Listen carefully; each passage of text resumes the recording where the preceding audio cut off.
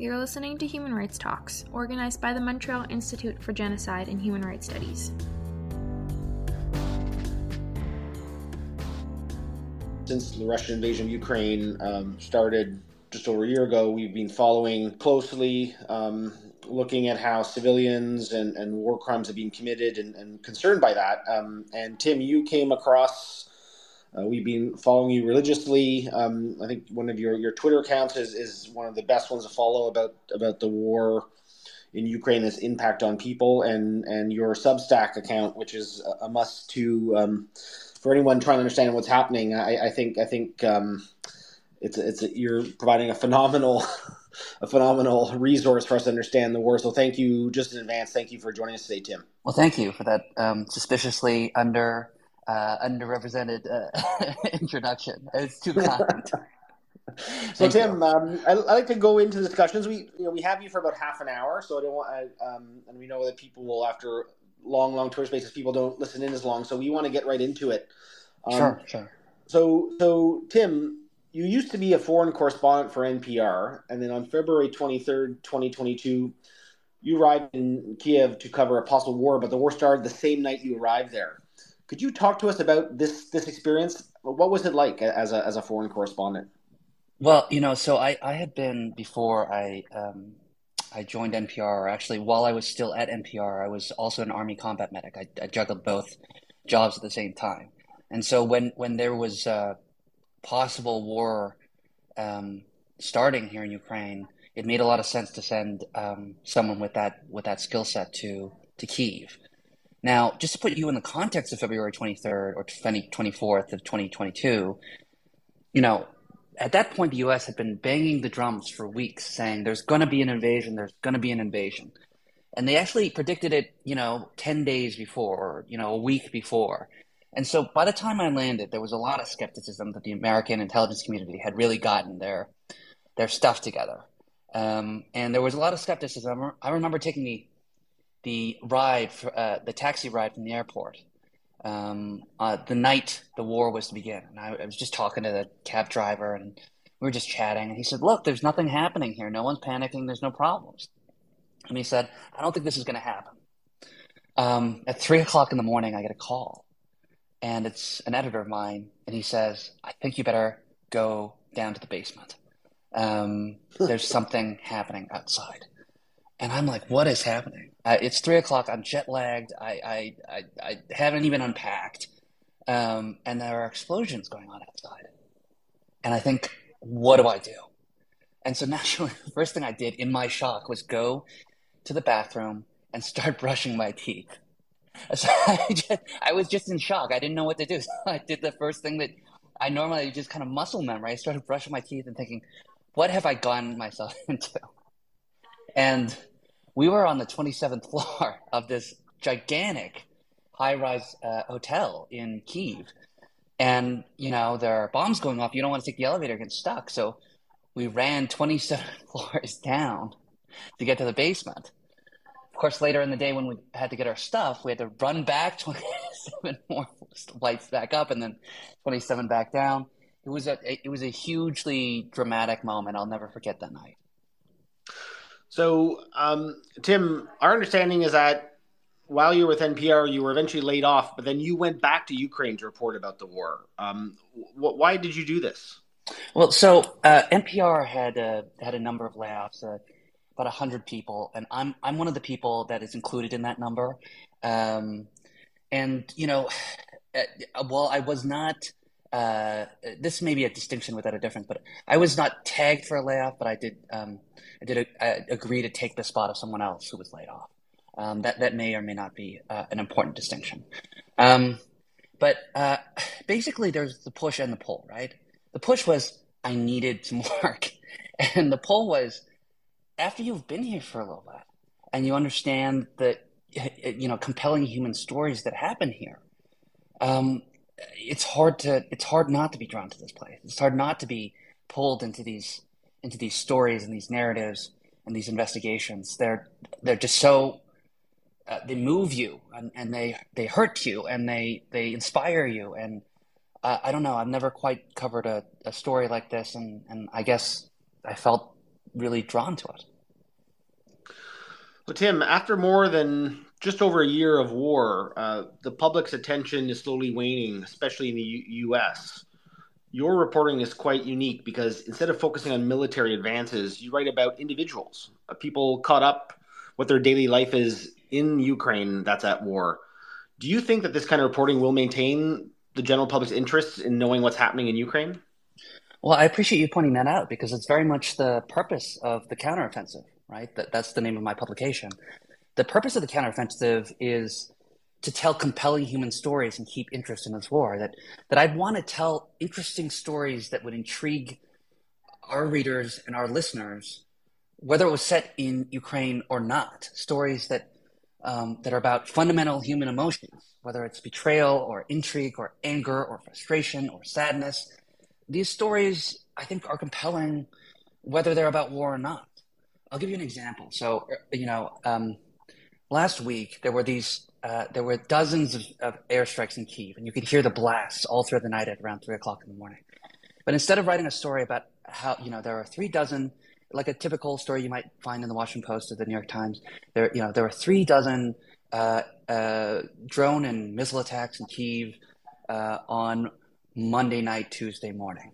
What we did instead was we wanted to find a person and tell an interesting story through the eyes of that person. So we went to the Kyiv Zoo, where one of the blasts actually sent shrapnel down into the zoo, and we interviewed a sketch artist who was working just a short way down the road from where that shrapnel came flying down after it was shot out of the sky, after the missile was shot out of the sky by anti-missile defense here in Kyiv. And we interviewed him about how he had experienced the explosions on early Tuesday morning. And we interviewed him about what it was like to be an artist during wartime and how the last few years have been to him. And you learn his struggles and what keeps him going. But as you read this narrative, by the end of the story, you've also learned all the salient facts about the missile and drone strikes overnight. So it's kind of like, the human story is the meat, and I'm trying to stuff some vegetables in there to get people to eat their veggies. That's fascinating, Tim. For those of you who are listening in, please share this Twitter space live. And if you're not, please give Tim a follow on Twitter and check out his Substack page, Counteroffensive. It's a fascinating. With his articles are all there, and they're just really worth reading. Tim, I'd like to get back to you spent 10 months investigating the killing of a man on the side of the road in a small town called Nova Basan. Can you talk about the investigative process and how do you work with people on the ground to cover these stories? Well, that I have to say that story was the hardest story I've ever worked on in my entire life, right? So this is an investigation which we spent 8 months on into a war crime, and we started with virtually no information. I had gotten a tip from a war crimes investigator that someone had been killed on the 4th day of the war in this small village. You mentioned it. It was called Nova Basan, but we didn't know anything other than that. We didn't know who this person was, what his name was. So we went to Nova Basan and we found the wreckage of his car, which had been blown up. And we spoke to the villagers who were living in the vicinity, and they told us that a man's body had laid out there in the winter for more than a month. And we canvassed the entire village. We found out the name of this man. His name was Alexander Breus. We learned what he was doing on the day that he was killed. He was trying to go to Kyiv to evacuate his sister and fiance. We spoke to everyone in the village that we could find. And we found 2 people who heard the killing. We found 2 separate videos of the aftermath of the killing.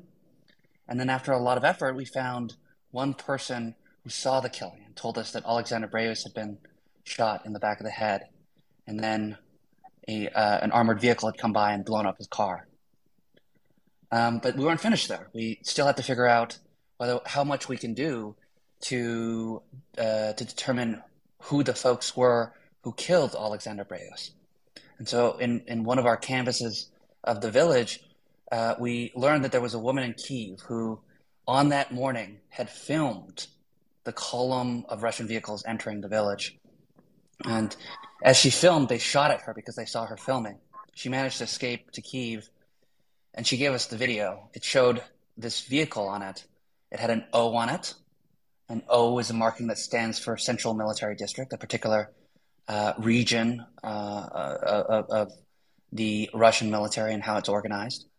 And then we saw in that video also a very specific vehicle called the BTR 82A. And what we realized was that there were only 2 units in the Central Military District that operated that specific kind of vehicle. So we were able to narrow down to 2 units, 2 Russian units, the units that could have killed Alexander Breos. Ultimately, we narrowed it down even further to about 50 potential people. We found out the name of the commander of the units that killed Alexander Breos. But that's about as far as we managed to get. After 8 months, we had kind of hit a dead end, that we had done pretty much anything you could have imagined. And the point of that piece was to illustrate that was, well, 2 things. One was to humanize what a war crime really is, and to drill down into a real person, to get to know that person, their interests. Alexander Breus loved to rap and to play basketball and to bike. That was important for us. But the other thing that was important was to illustrate how exhausting this process is and how incredibly difficult it's going to be to find accountability for the 70,000, 80,000 alleged war crimes that have been committed in Ukraine since the war began. It's going to be an incredibly difficult process. No, I agree with you. I mean, we've seen, Tim, just so many war crimes, human rights violations committed in Ukraine, and it's good to hear that part of the reason that you're reporting is to focus on single crimes, and you don't want people to be statistics. But I'm wondering, as a reporter and witness to this war, how do you make sure to still see each victim as a human being with a story and family? Well, I've made it the core philosophy of this new publication, The Counteroffensive, right? That I want the news to be viewed in a narrative form through the eyes of people who have been there and their experiences, rather than the more the plainer traditional way of reporting the news. I don't want to say that here's the latest military situation in Bakhmut. I want to show you, like we did with Sunday's edition. I want to show you what it looks like in Bakhmut from the perspective of a former U.S. military service member who fought there as recently as 10 days ago. And I want you to understand his feelings of sadness and anxiety for the Ukrainian military being pushed back out of a place where he lost many of his fellow soldiers, most of them Ukrainian, and a handful of fellow Americans too. I want to show you a video from the first-person perspective that shows you what it looks like in that absolutely destroyed city. But I want to give you an immersive experience, and I think that is one of the more important things about the coverage of the war in Ukraine that we miss. That as time goes on, it becomes kind of sanitized. Oh, it's another missile attack. Oh, it's another day with troops moving, a little bit on this front in the east or in the south. I would lose interest too, and I want to write things that I'd be interested to read, and so that's why we kind of adopted that philosophy. Tim, investigative journalists such as yourselves and other organizations such as Bellingcat are playing an integral role as witnesses of the war and telling the stories of victims. Do you think that the evidence uncovered by investigative journalists can be used in court eventually to seek justice? And how do you connect your readers to the realities of Ukrainians? Well, I think those are really important questions. Let me answer the first one about investigative journalism in court, use in court. I think accountability does involve a legal process, but it also involves truth telling, right? That the very act of telling what happened is part of accountability. And I think that good investigative journalists and good reporters understand that by telling the story, they're playing a part in justice. Now, typically, newspaper stories are difficult to admit in court because they're seen as hearsay, and courts require direct evidence. That said, organizations like Bellingcat, they do what's known as open source investigations. They show their work. They show how it's replicable. And open source reporting is useful because anyone else can do it, including law enforcement or war crimes investigators. If you show your work, anyone else can duplicate it, and then prosecutors, for example, investigators can introduce it in various courts. That's useful. Now, when you go into stories like the one we did with Alexander Breus, that's not replicable because we did a lot of human interviews. In order to admit that sort of thing in court, prosecutors and investigators, I think, depending on the legal standard, would need to go back and re-interview a lot of folks, which they can do. Now, as far as connecting readers to the reality of Ukrainians, I think empathy is key here, right? Empathy is about placing yourself and imagining what life would be like if you were in Ukraine.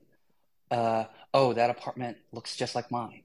That dog looks pretty familiar to a dog I see down the street from me. I really love jazz music too, and I'm really interested to hear the story about the jazz club in Odessa that refuses to shut down despite the fact that it does not have power and can't, and no one can afford tickets. Those are the connections that I want to make with this sort of journalism at the counteroffensive.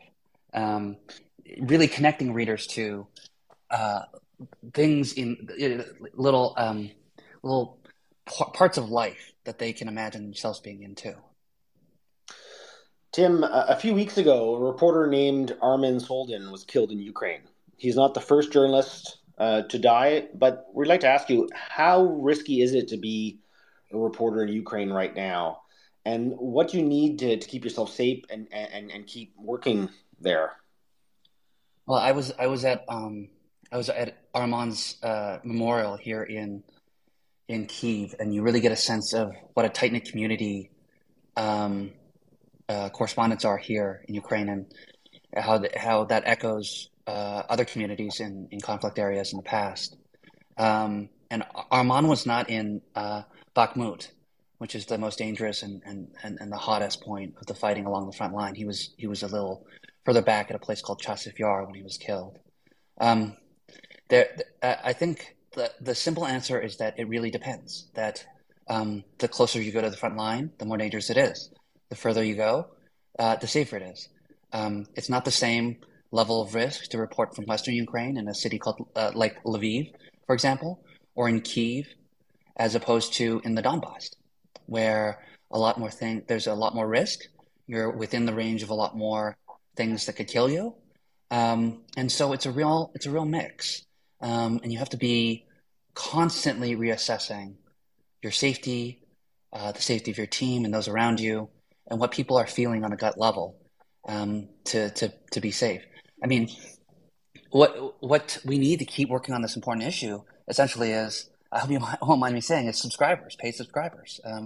We've had a huge outpouring of support so far, and I'm hoping that continues, because paid subscriptions buy our body armor and our helmets and our medical gear, and the things that we need to keep reporting.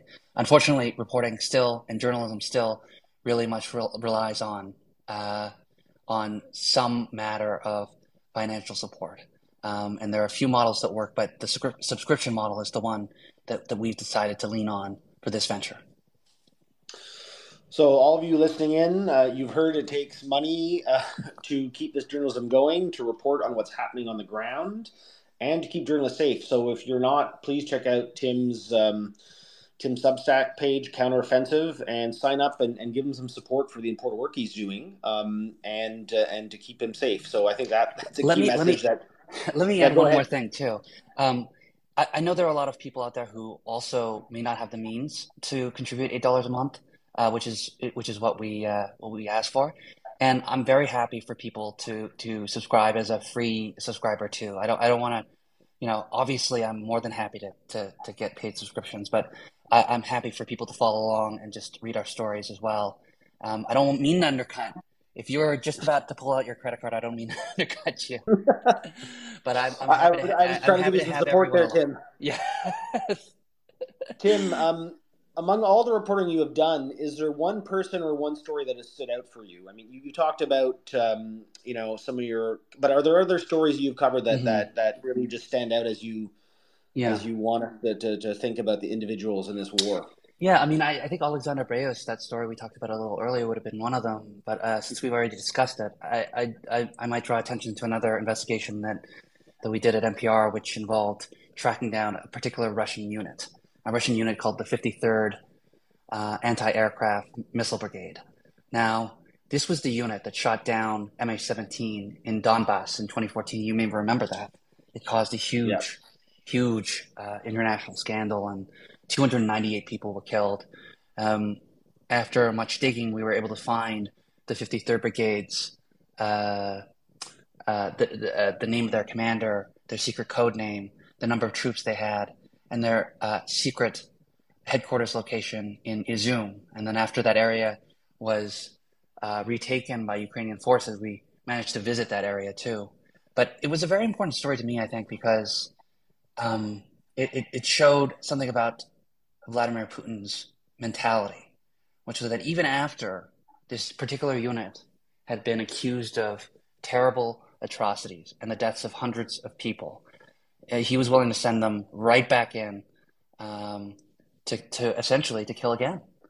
And that was something that was really impressed upon us as we not only investigated the story but went to Amsterdam and went to The Hague, where a lot of the families were waiting to hear more about the 53rd and and tell a fuller version of the story, hopefully closer to justice. Tim, my last question for you is, what's it like to be a journalist reporting from the ground in Ukraine, while at the same time we're seeing just massive amounts of disinformation, political spin, just sometimes outright lies about what's happening? What is that like, trying to use your journalism to pierce through state-led disinformation and propaganda? Everything about a journalist is about trust. You build it, and it takes years, and you can lose it in an instant. And um, I think that my advice to people when it comes to disinformation is to diversify your sources of news, pick sources that you've trusted and known for a long time, and be skeptical of information from sources you don't immediately recognize, and to challenge yourself. Sometimes many of us are just too willing to believe things because we happen to agree with what a particular news story supposedly illustrates. Um, if something if it's a little too neatly with your preconceived notions, maybe have a second thought about it. Um, I think those are my thoughts. I mean, there's a tremendous amount of rumor that flies around on social media in Ukraine and in Russia, and it's very often hard to separate fact and fiction, especially if you're not on site where the actual things are happening. Um, and many times it's impossible because it's too violent or too dangerous to get on site to where those things are happening. And at those times, I remain skeptical, and I hope everyone remains skeptical of me and other journalists, and challenges people, and remains thinking in a critical manner. Thank you. I think those are perfect closing comments for us to think I had about. if you don't mind, I have a quick question, Tim. Sure. One of the latest Substack is about the, I don't know how to pronounce this, the Vyzhyvanka, which is that Ukrainian Yes. outfit. And I mean, my colleagues and I at Mix, we've been also looking at how Russia is trying to destroy Ukrainian identity and culture. And I was wondering if, yeah, I think that Substack was really a good example of the kind of work that you do, because you bring that cultural aspect and the aspect of war as well. So I was wondering if you could tell our listeners a little bit about what that outfit means for Ukrainians. Sure. Well, the Vyshyvanka is a typically white folk shirt that Ukrainians wear. It's embroidered, and it's embroidered often with geometric shapes or bright patterns. It's a kind of it's a centuries old tradition, the Vyshyvanka. And last week was on Thursday. It was Vyshyvanka Day, And so, in keeping with what I've been kind of explaining to our audience here, I didn't just want to say, hey, it's Vyshavanka Day. I wanted to take you to a person who had spent their life working on Vyshavanka. So we spoke to a woman named Maria Zarenska, and she had spent 7 decades, both making them and telling young people the history and the importance of that in their culture. You make a wise point that the Russian invasion has not just been about territory, but it's been about a challenge and an effort to even extinguish Ukrainian culture and identity as a separate and distinct thing. In a lot of ways, walking around Kyiv and seeing everyone, so many people, wear their Vyshyvankas was an act of resistance to that notion, was an act of rebellion against Russian efforts over the last year. And so it was really important for me to share that with readers who might not be as familiar with that the phenomenon of the Vyshyvanka, and share a little of that brightness from here in Kyiv. Thank you. And also for all the dog lovers out there, Tim often tries to have a picture of a dog of war, a Ukrainian dog at the end of each article, which I love because I'm a dog lover. So. Me too. There's an occasional cat of war for the cat love, but they're less they're less prominent on the streets. So everyone, keep an eye out for dogs. If you're not paying attention, you'll notice them. So Tim, once again, thank you so much for joining us. Keep up your important work, and everyone, if you're not following his Substack or following him on Twitter, please do. Tim, have a great day. Thank you so much.